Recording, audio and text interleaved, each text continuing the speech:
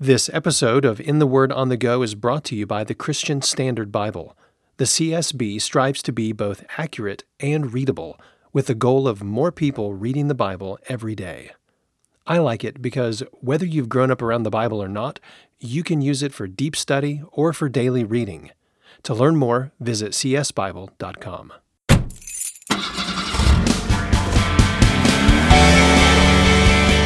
This is In the Word on the Go, the podcast where we look at one verse from God's Word for 10 minutes of your day. Welcome to In the Word on the Go. I'm Champ Thornton, your host. Whether you're listening by yourself or with a family, this podcast is here for you to spend 10 more minutes in God's Word while you go about your day. In each episode, I get to interview one person about a favorite verse from the Bible. And today I'm welcoming Matthew Hoskinson. Matthew and his wife, Kimberly, live in Manhattan with their 5 children. Most recently, Matthew's been the pastor at First Baptist Church in New York City. Matthew did his doctoral work on the doctrine of salvation and has written for the Good Book Company and Particular Baptist Press. You can read his book on the assurance of salvation, which is available at Amazon, or you can read articles that he's written at his website, MatthewHoskinson.com. Matthew, welcome to the podcast. Thanks so much, Champ. Good to be here. So, what passage do you have for us today? Genesis chapter 2, verse 15. It reads like this: "The Lord God took the man and put him in the Garden of Eden to work it and take care of it." So, Matthew, if you were to put this verse into your own words, a paraphrase, what would that sound like? It would sound like this: the man that God lovingly created, he placed in a perfect environment, indeed a perfect temple where he would serve as a priest. So there's lots of questions that even just your paraphrase raises in my mind. But before we get there, why did you pick this verse? Is there some significance with this verse in you? In 2017, my sister passed away after a long bout with cancer. And as she was dying, and then after she passed, it forced me back to fundamental questions about who we are, why we're here, and what God's purposes are for all of this. So I ended up spending a lot of time in the first 2 chapters of Genesis, and then preached a series of sermons from these chapters about what it means to be human. This verse in particular seems to summarize one aspect of that has been richly meaningful for me. So, Matthew, as you've thought about this verse deeply and in a very personal way, what aspects of the verse has the Lord brought to your attention that you just mentioned? The thing that really struck me about this verse are the verbs at the end of it: to work it and take care of it. Right. Those, I think I'd always, I've been a believer since I was a child, so I've known the story here as long as I can remember. Sure. But when I dived in to study this verse in particular, I realized that this coupling of verbs, work and take care of, as the NIV has it translated, appear together in one other very significant place in the Old Testament, and really in one other and only one other place in the Old Testament, and that is in the setting up of the tabernacle worship, and speaking of the work of the Levitical priests in the tabernacle. That the priests were there to work and take care of it. Same Hebrew verb, sometimes translated differently in English for us.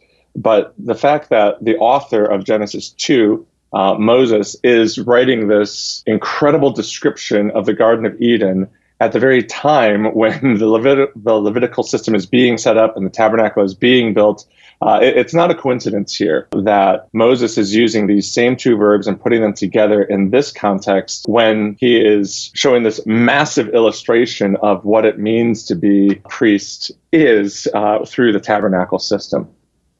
So that's why when you paraphrased this verse, you said the garden was like a temple. Mm-hmm. So what does that mean for us if we're living in this world? I mean, is the world still a temple? What's the point of that for us today? Yeah, so the point of it, and obviously chapter 3 comes quickly on the heels, so things are going to get messed up royally real fast. Right. But fundamentally, what is a temple but the place on earth where the divine and the human meet? And here is God walking in the cool of this garden. And what is Adam's responsibility as a priest but to mediate God's presence when he's not walking in the cool of the garden, because his presence is, as you know, in some sense everywhere, and then in some sense localized. And after the fall, with the introduction of sin, Adam and Eve are expelled from the garden. They're expelled from this temple. They're barred from direct access to God's presence. And then you have God appearing in what seemed to us to be rather random appearances to Abraham, Isaac, Jacob. And it isn't until the tabernacle that the story of the temple starts rolling again, that God is going to make a way for broken, sinful people to re-enter God's presence. And so there's the tabernacle, and then later there's Solomon's temple. And then, of course, that temple is destroyed in God's judgment because the people aren't even keeping that covenant. The temple is rebuilt under Ezra, and still the people are weeping because it's not as great as the last one. And the temple story throughout the Hebrew scriptures is one of access offered but not provided. And then you come to Jesus, who stunned his listeners in John chapter 2 when he was shown the glories of that earthly temple, and he said, "Destroy this temple, and in 3 days I'll raise it up." And they didn't understand what he meant. It took us however many years to build this thing. But John tells us he was speaking of the temple of his own body. And so the story of the temple that was lost and broken at the beginning finds its culmination and fulfillment in Jesus, the true intersection of the divine and the human. And what does he do? He lives the life we fail to live. He dies the death we should have died. He rises again to create a new humanity, to restore us in God's image. And as Paul tells us repeatedly, now we are the temple, right? Like we, the church, are the place, the people in whom the divine and human meet, not because we are little gods, but because the Spirit indwells us. And all of this whole temple story is going to culminate in the new heavens and the new earth, when not just when we go up to heaven, but when heaven comes down to that new heaven and new earth, and God's presence will be here and will be here forever. So yes, it does infuse our lives with this sense of wonder of God restoring what was lost in the garden. It certainly restores our sense of what the church is and can be in terms of our fellowship with one another, mediating God's presence to one another. But then it also infuses our daily life in this still broken world with a sense of the future of what God is going to do, and that we can view our labors not just as working through my to-do list or running a bunch of errands, but of consciously bearing God's presence as his priest wherever we go. The implications are enormous.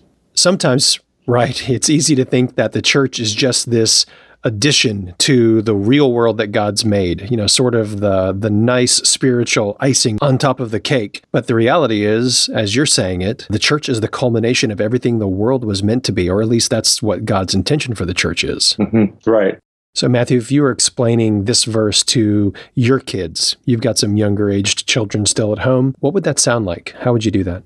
I would say that the Garden of Eden was not just an idyllic paradise, though it was that, but it was the first temple, first place on planet Earth where the divine and the human met, and all was good and all was right. And all of Adam and Eve's labors were a reflection of God's loving care and God's loving rule. And all of their labors were an opportunity to mediate God's presence to one another and to the creation around them.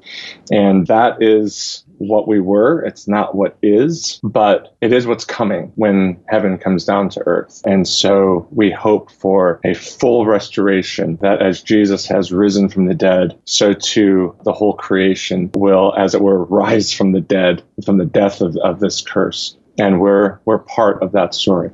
So what's a good question that listeners could think about this verse, or that families, if they're in the car together, they could discuss after this episode's over? The question that I've been asking myself from this verse is this: where is God calling me to be present?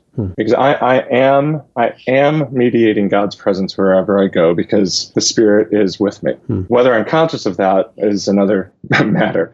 But I am mediating God's presence wherever I go because he's with me. So where is that? Where is God calling me to be present? Yeah, so we're asking, where today can I be more mindful of the fact that I am, as you said, being an instrument in the hand of God because I have his Spirit?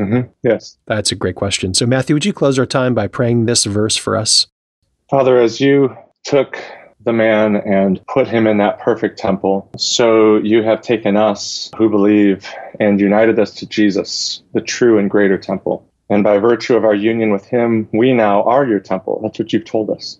And we are here, at least in part, to bring your presence wherever our feet take us and help us to see where you've called us to be present so that you, the invisible one, might have a form, as it were. And we pray that through our words and our deeds, people might come to know Jesus, the true temple, in whose name we pray. Amen. Thanks for listening to In the Word on the Go. This episode is brought to you by the Christian Standard Bible. For more information about this podcast or to listen to past episodes, visit wordonthego.net.